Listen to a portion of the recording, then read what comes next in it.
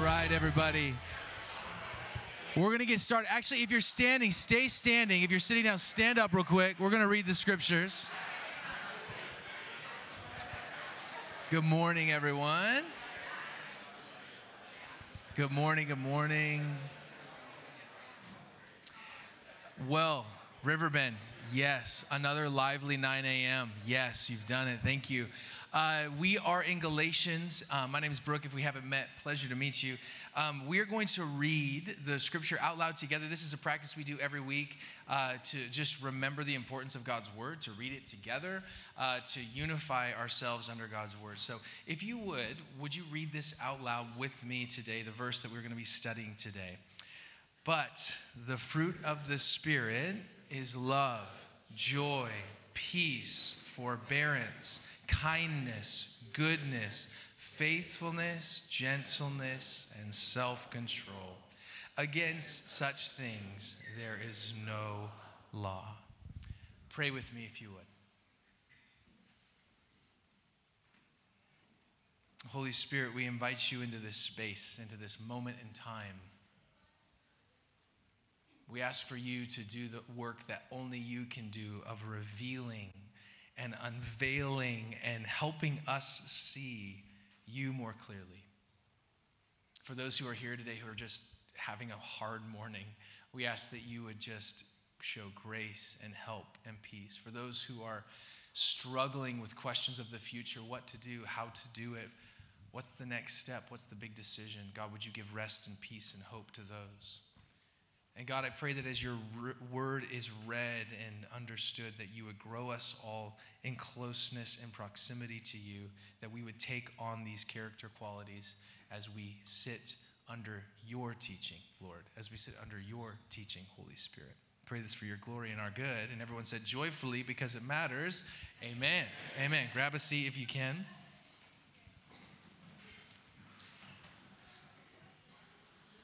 It was the year 2014. I don't know where you were. Take a minute to think where you were at 2014.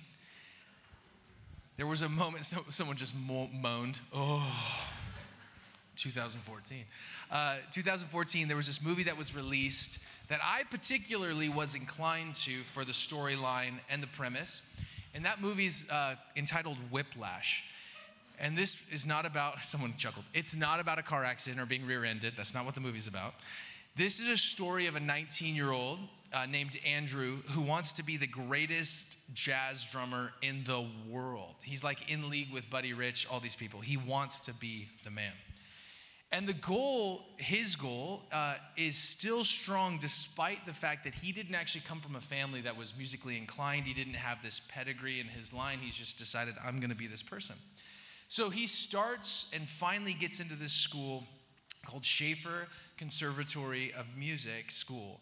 And it's supposed to be the best school in the United States. And at Schaefer specifically, this school, the best, or to be the best, means you're accepted to study under this one man.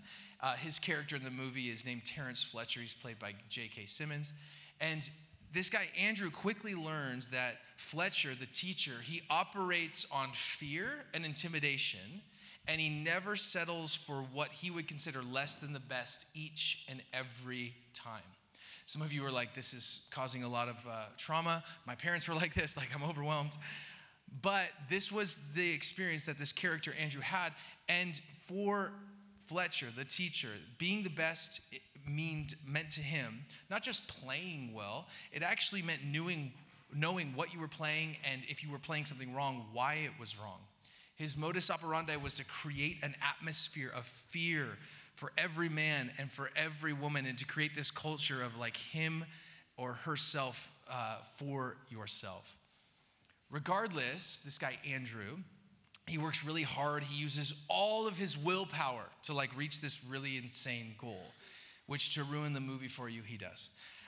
Then there's this really important moment in the movie where he just stops and he looks at his life priorities, and he has to ask a really big question. If he's willing to sacrifice as much as he's sacrificing to be the best. I mean, how much emotional abuse will he endure from this teacher to reach this greatness? Now, this movie is, to me, a fascinating example of willpower that is baked into our culture and into our minds as individuals. This idea that if we just put our minds to it, we can accomplish anything. Now, some of you are like, but we can. But that's only partially true, isn't it? The truth is, reality, we can't do whatever we want. We all have limits, don't we? We don't like to accept it. Our world doesn't like to talk about it. It's even uncomfortable right now to mention. I see your faces. You don't all see your faces. I do. But we have limits in skill. We have limits in our family upbringing. We have limits in economic upbringing. We have limits even in our desire. In a self-help generation which we exist in, that thrives on the individual taking control, right? You take control and you become your own boss. I mean, how many of you are here because you're like, I'm gonna become my own boss and work whenever I want, and I wanna do my thing, and I'm moving to Bend to do this. Like, that's some of your story. You're laughing because you know it's true.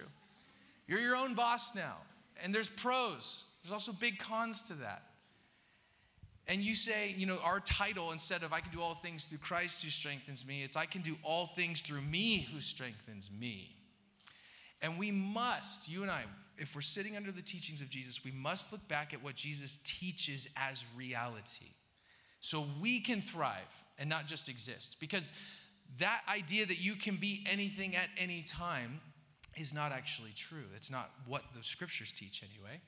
And this mindset that willpower is most important often presents itself even and especially when it comes to our spiritual lives. Last week, as we mentioned, as I mentioned a few weeks ago, when it comes to spiritual activities, we usually just try harder, don't we? But in reality, we actually want to train harder. 2 weeks ago, I spoke about this. If you want to know more, you can listen to that. But I used this silly example of the different methods that I used to train for a marathon, which was not really training. And my wife, who trained for the same marathon, she actually followed the program. And she, in turn, just whooped me. She beat me by a lot. So, humbling thing. But we need to train harder. And we use the example of spiritual disciplines to train in. So here we find ourselves again, looking at these wonderful attributes of the fruit of the Spirit, but still looking at the different ways in which we work them into our lives. So let me ask you a few questions we already know the answers to. Is it about trying harder? No, it's not. Is it about training harder? Yes, and again, we use the examples of spiritual disciplines to train in. But another question that often comes up when it comes to the fruit of the Spirit and how we work these things into our lives is specifically the example that I mentioned in the movie above. It's willpower.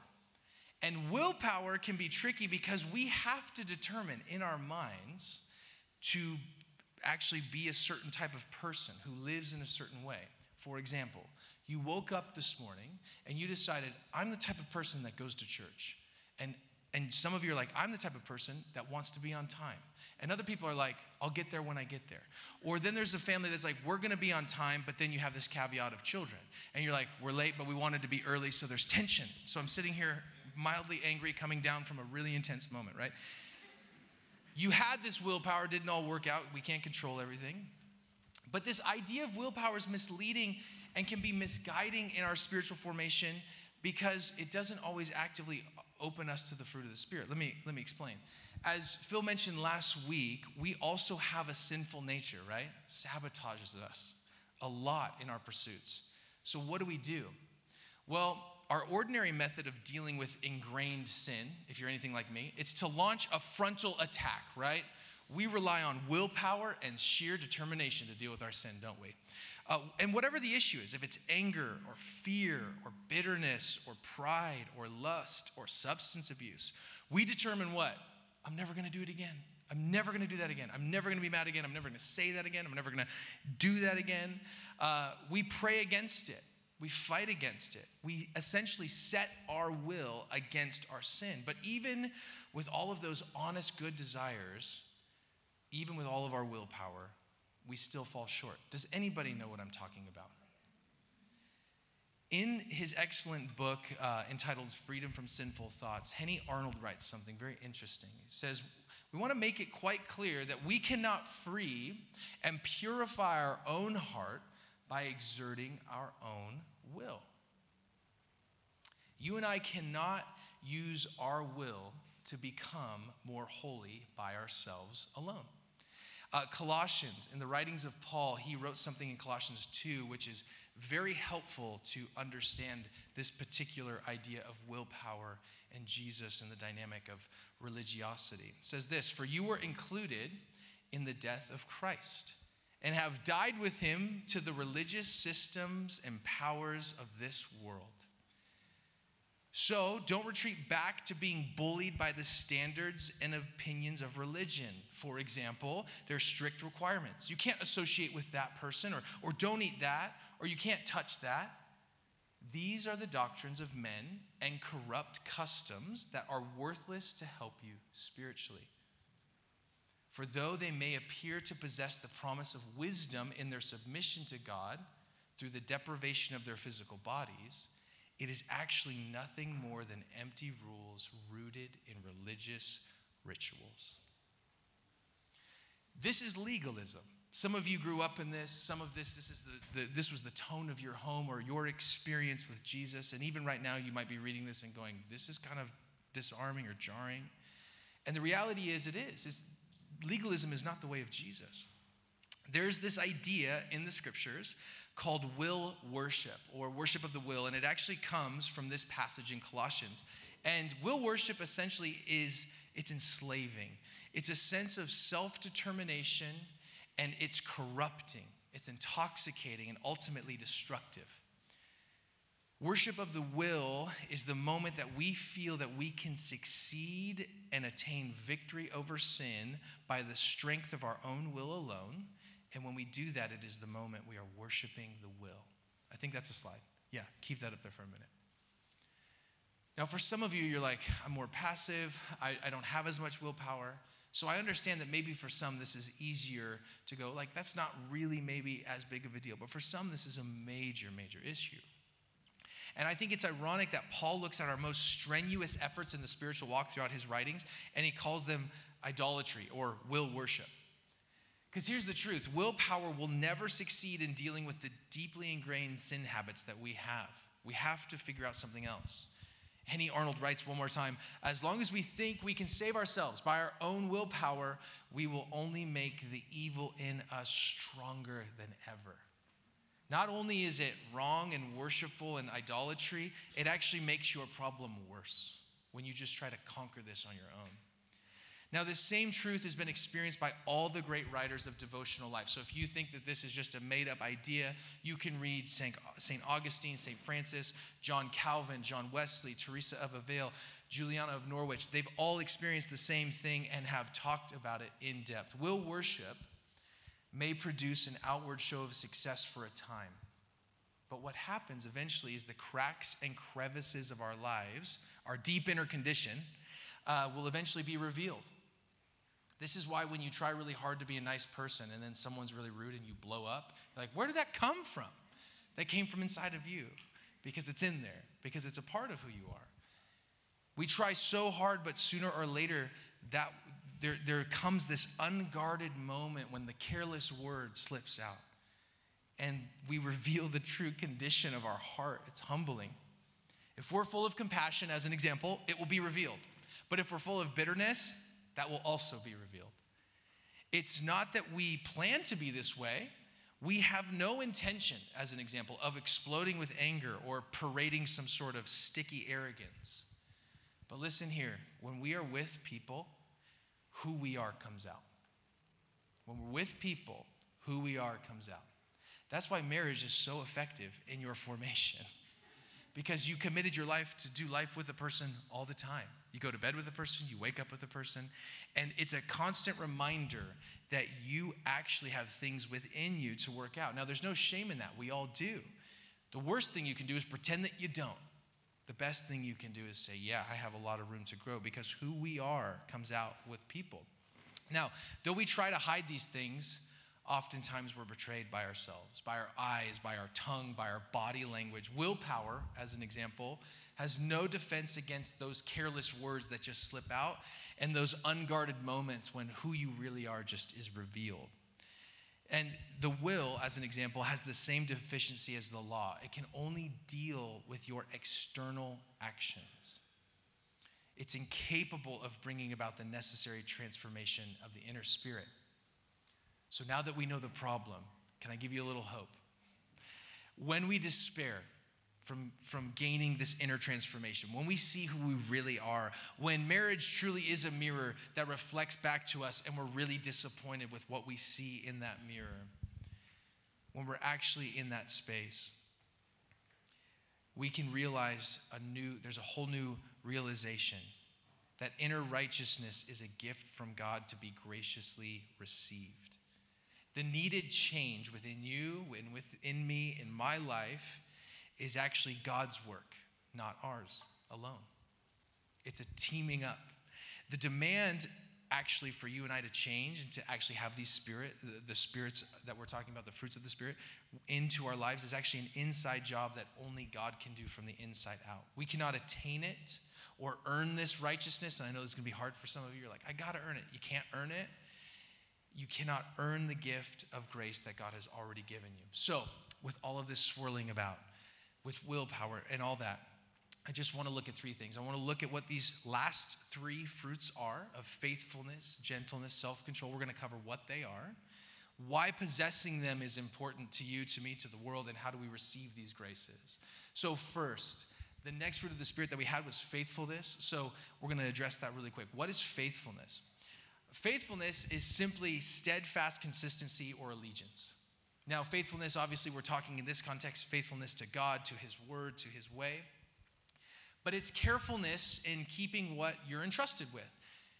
Essentially, in our context, it's a conviction that the scriptures accurately reflect reality.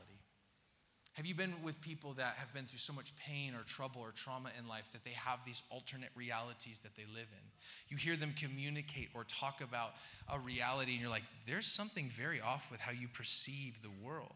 The scriptures are actually something that ground us and give us consistency in what is real and what is not. Now, let's talk about biblical faithfulness. Biblical faithfulness requires belief in what the Bible says about God, about his existence, about his works, and about his character. So being faithful to God in that space means believing that. Faithfulness is a fruit of the Spirit, and it's the result of the Spirit working in us. Just a few weeks ago, I was at a camp, and essentially, I get to be here at Riverbend half-time, but the other half of my time, I get to lead a nonprofit with my wife and her parents, and they were speaking at a particular camp, and I came out to sit on this Q&R panel and answer questions, and essentially, it was this camp called Forest Home. I hadn't really experienced this camp before, but this was a camp that started in 1938 by a lot of godly people, and so many incredibly godly, righteous people have gone through that space, led in that space.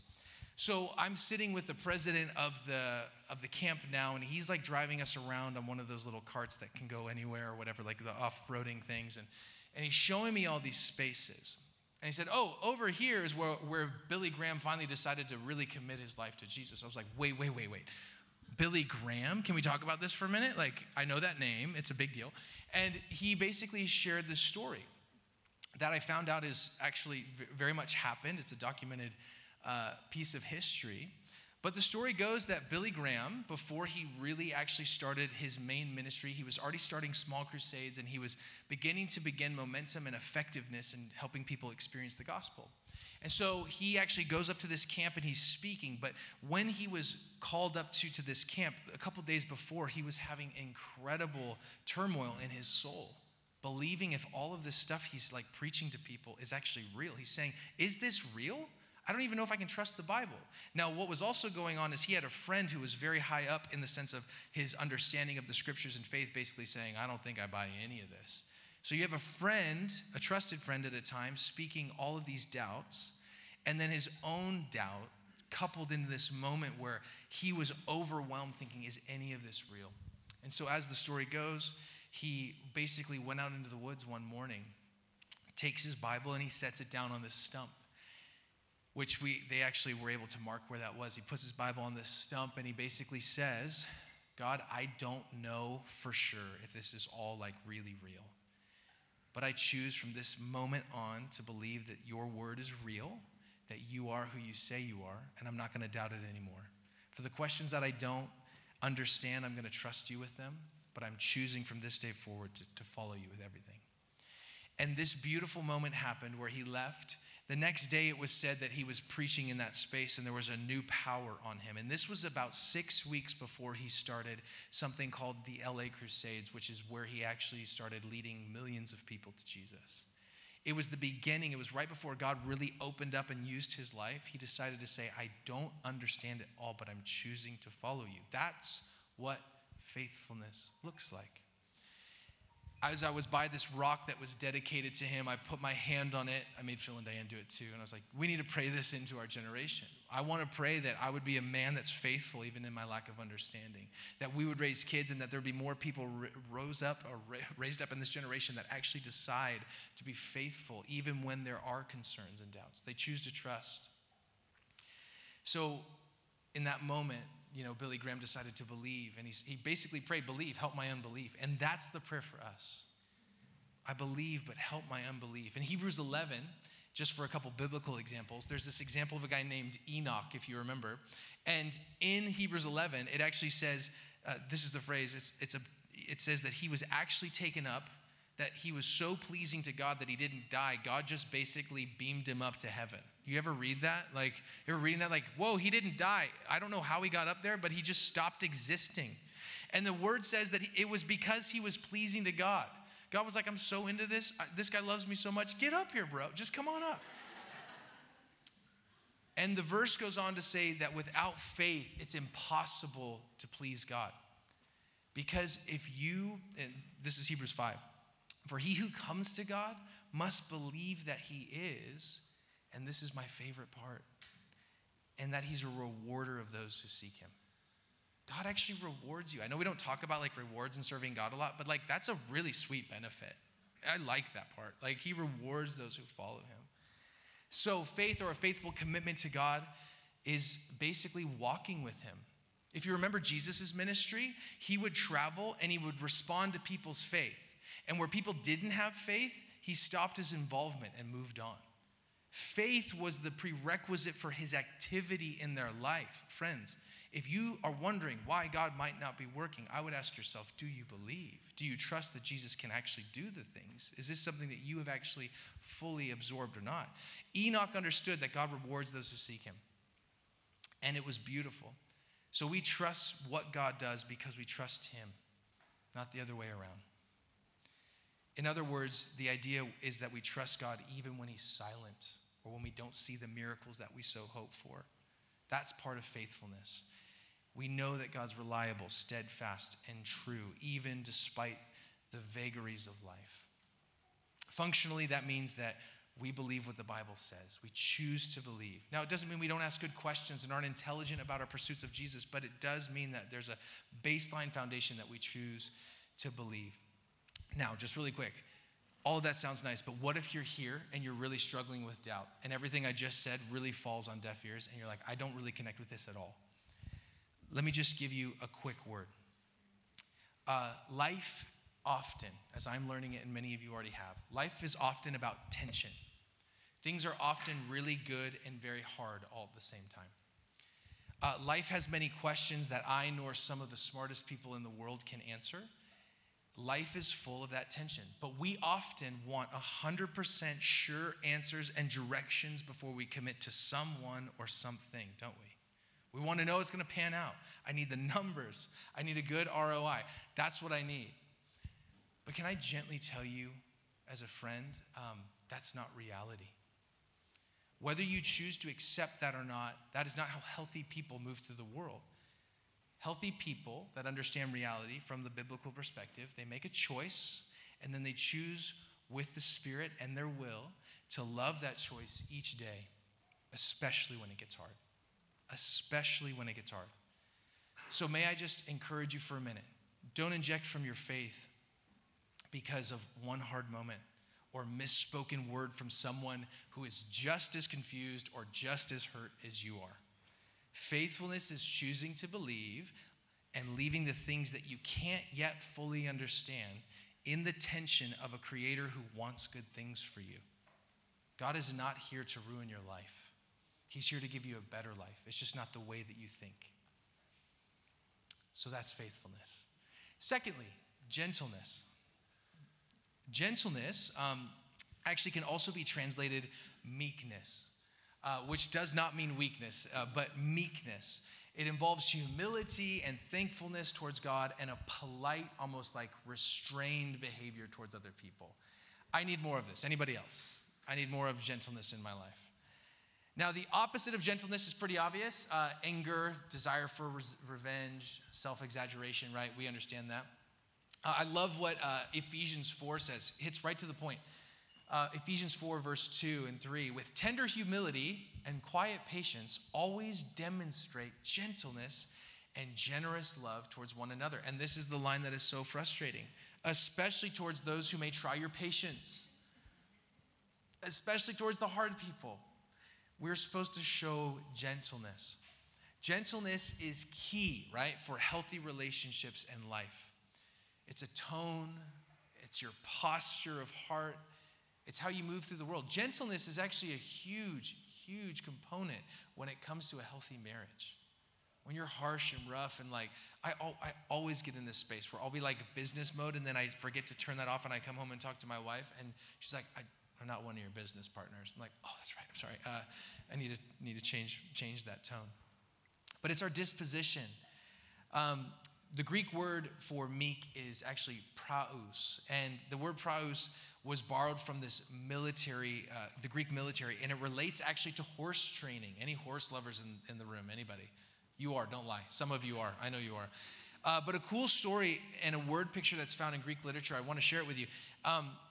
There's this thing that would happen in the Greek army. The Greek army would find the wildest horses in the mountains, and they would bring them in to be broken in.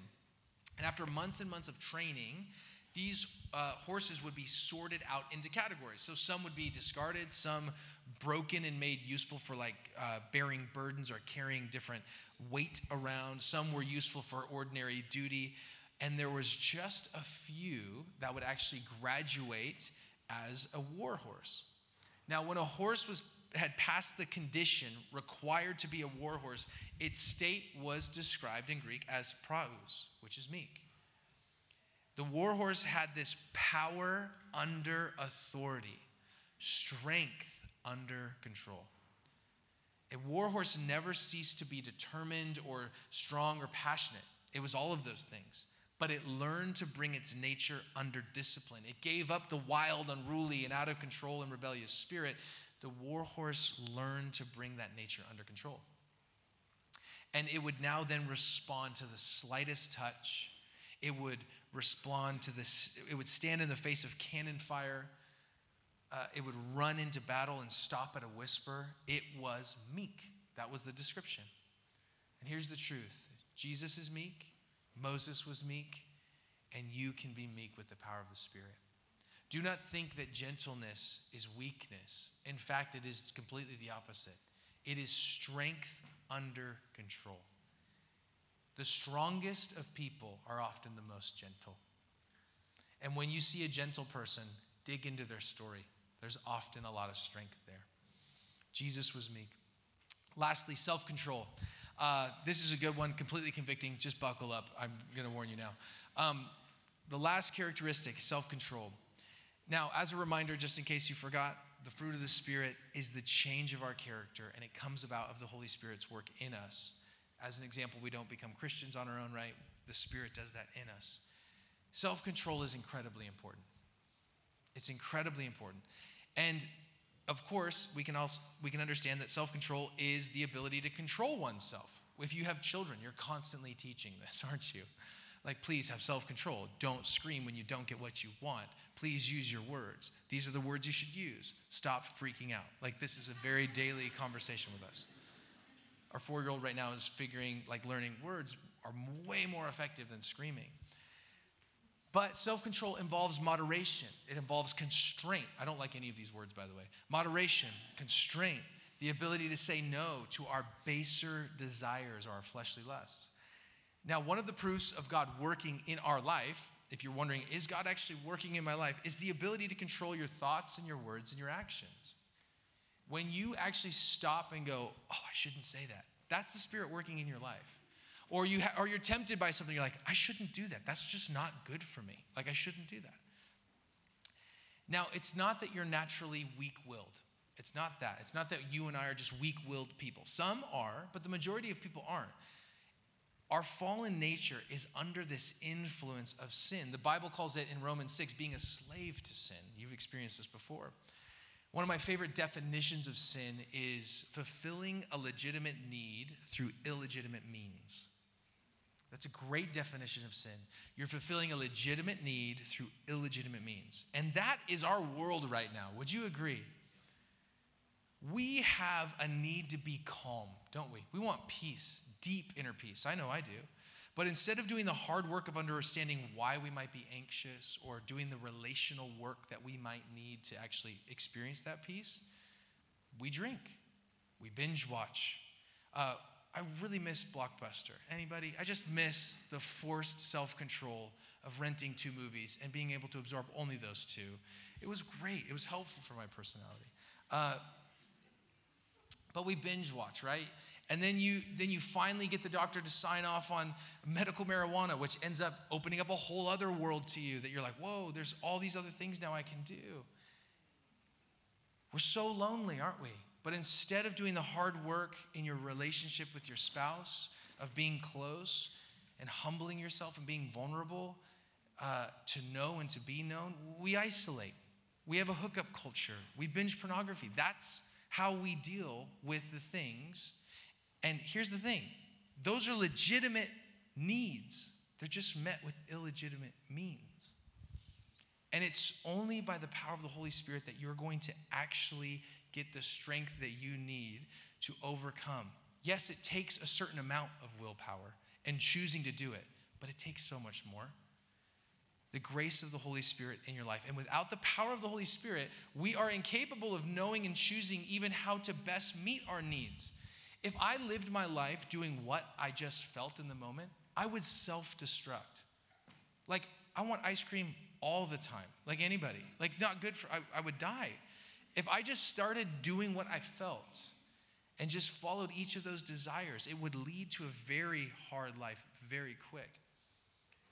Now, even if you're like, you know what, like say for example, you smoke, you're like, I need to stop smoking. What often happens is when we do this in our flesh, when we do this in our own willpower, we often like give up one thing only to gain another. So you're like, I'm going to give up smoking, but now I'm addicted to comfort. Now, like, everything has to be comfortable all the time. Everything is about my comfort, my life. This is what's happening. It enslaves us in a different way. So we give up one enslaving option for another. But when we were saved, when we accepted Christ, know who he is, we were set free. And that liberty even includes freedom from sin. In ancient cities a long time ago, when they needed safety, they would build this massive wall. In ancient times, walls were the signpost that you were safe. It gave physical, mental security. It was the way that you actually stayed alive to keep out the enemy. And self-control is like a wall that you intentionally build up around you for your protection. Self-control is the wall around us. Now, if we don't exhibit self-control, and if we continue to go into this sin, it will just continue to enslave us. It's a crazy cycle. Self-control, the fruit of the Spirit that we're talking about, is a gift that frees you. You might think that you're saying no to something, but you're actually being set free. It frees you to enjoy the benefits of a healthy body. It frees you to rest in the security of good stewardship. It frees you from a guilty conscience. Self-control actually helps us and restricts the indulgence of our foolish desires, and we find liberty to love and live as we were meant to. Self-control is a huge gift for us.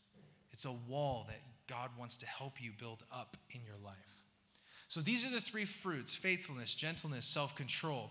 Now, before we end and talk about how the grace works into our life, I just want to give you one practice this week. As we talked about, we want to train harder, not try harder. What is something that we can train in this week to actually be able to help us be more aware of the fruit of the Spirit and work this into our lives? I just want to give you one practice, one idea for you to take today. And that's the practice of praying Scripture. This practice allows God to direct the content of your prayer. So I don't know about you, I have a prayer list, and sometimes my prayer list, like, it starts real godly, and then about 3 columns down, it just gets real self-focused real quick. And this is a wonderful opportunity for letting the scripture direct the content of your prayer. It opens the heart to praying particular prayers, the Psalms, the teachings and hopes found in the Bible. So in the early church, believers were taught to pray the scriptures.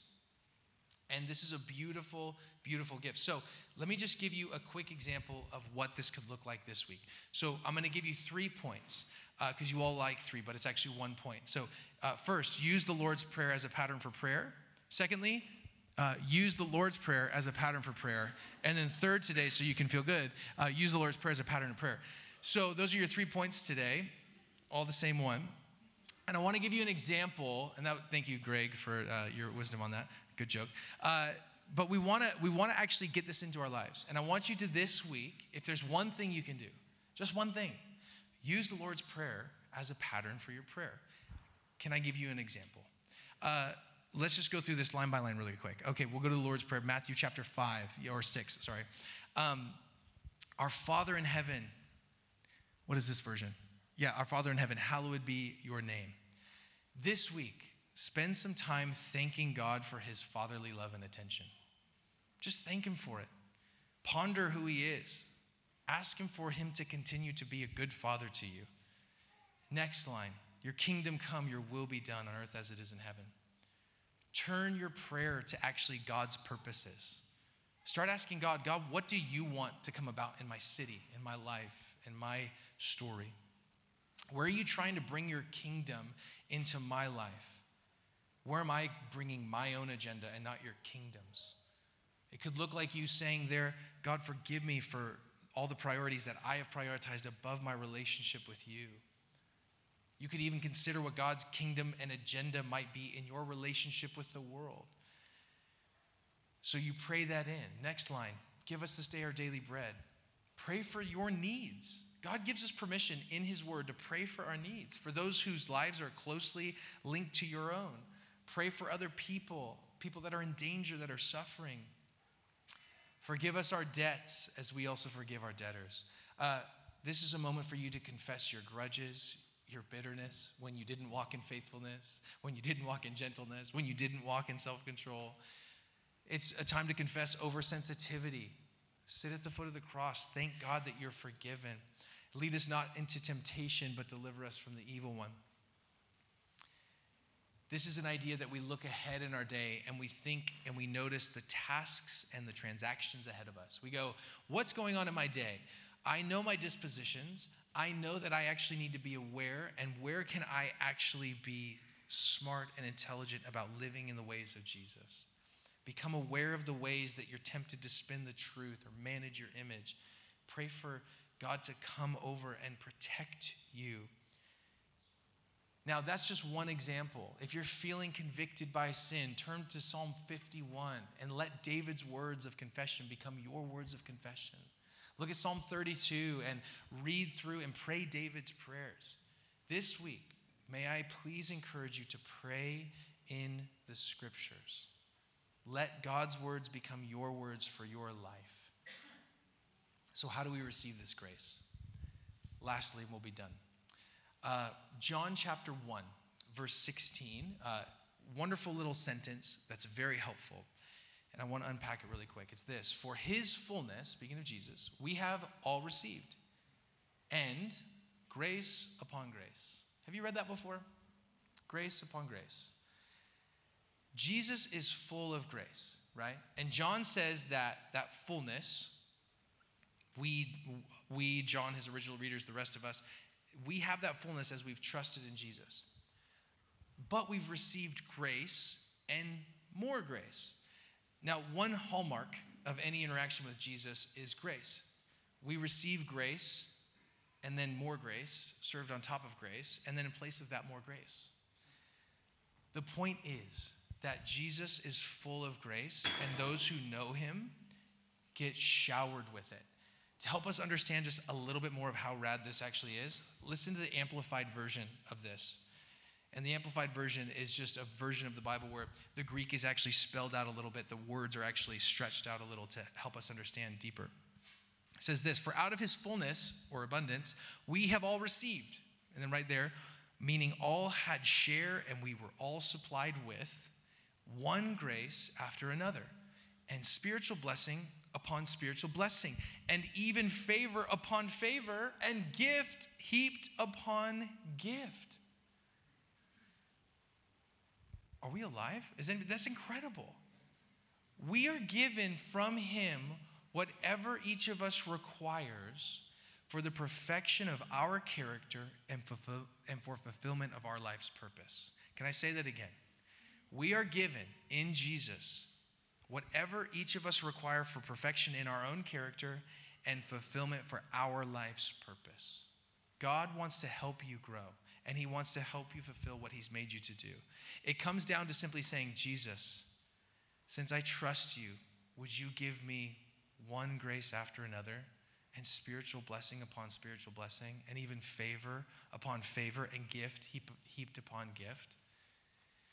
How we receive this grace is through trust. It's through back to faithfulness. How we walk in the fruit of the Spirit is by you and I actually stopping, pausing, slowing down, and saying, Jesus, I trust. I don't understand all of this. I don't understand all of this, you guys. I'm sitting here talking with you. I don't understand so much. There's so many things I miss. But at the same time, I've seen God so active so many times that I cannot deny the reality of Jesus and his kingdom. I cannot do it. And so, when you are a person that definitively says, God, I trust you, you begin to open up your life for the power of the Spirit and these wonderful fruits to be worked inside of you. And that is the God we serve. He's so generous. We often sit whimpering and whining, and he just wants to heap gift upon gift upon gift upon you. God, I didn't get my way. He's like, I've got so much more for you than your way. Have you decided that? Have you figured that out yet? That God's ways are so much better? He invites you into this adventurous life. But the one caveat is that you have to trust him to receive this gift. That's how it works. It's not more complicated than that. Simple to understand, hard to live out. We must trust his power and who he is and who he says he is. And that he has the power to change your life from the inside out. He does, friends. Let's stand. We're going to pray.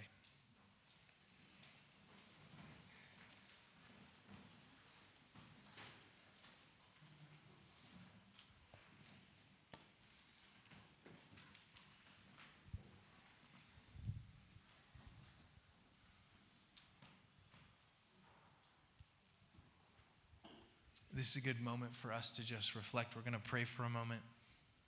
And there's just no rush in this space. The whole point is for us to reflect. And so, Holy Spirit, we invite you to come right now. And we ask for you to move in this space, to build us up, to convict, to encourage, to exhort, to do all the stuff that you do.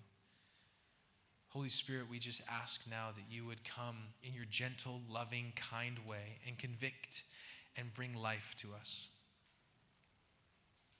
We know that we miss this often.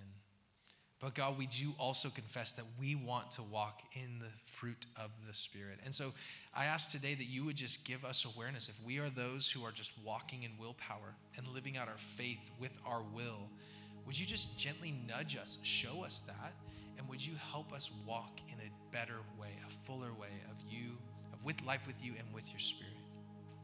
We thank you, God, for your activity in our life. And we move from this space today just saying and confessing clearly, we really need you. We really need you, Holy Spirit. And so as we take the bread and cup, as we pray, as we give, as we connect with one another, I ask that you would just bring to life your truth and you'd bless us today. Speak richly, Spirit, as we sing. At this time, we're going to open the tables during this next song. You can grab the bread, you can grab the cup. There's a table up here, a table in the back. And this is also a time for us to just gather and sing together. So grab the bread and the cup, come back to your seat, and we'll take that together. The prayer wall is also open. If you need prayer for anything, there's men and women that would love to pray for you. So take advantage of that. But tables are open. Let's sing.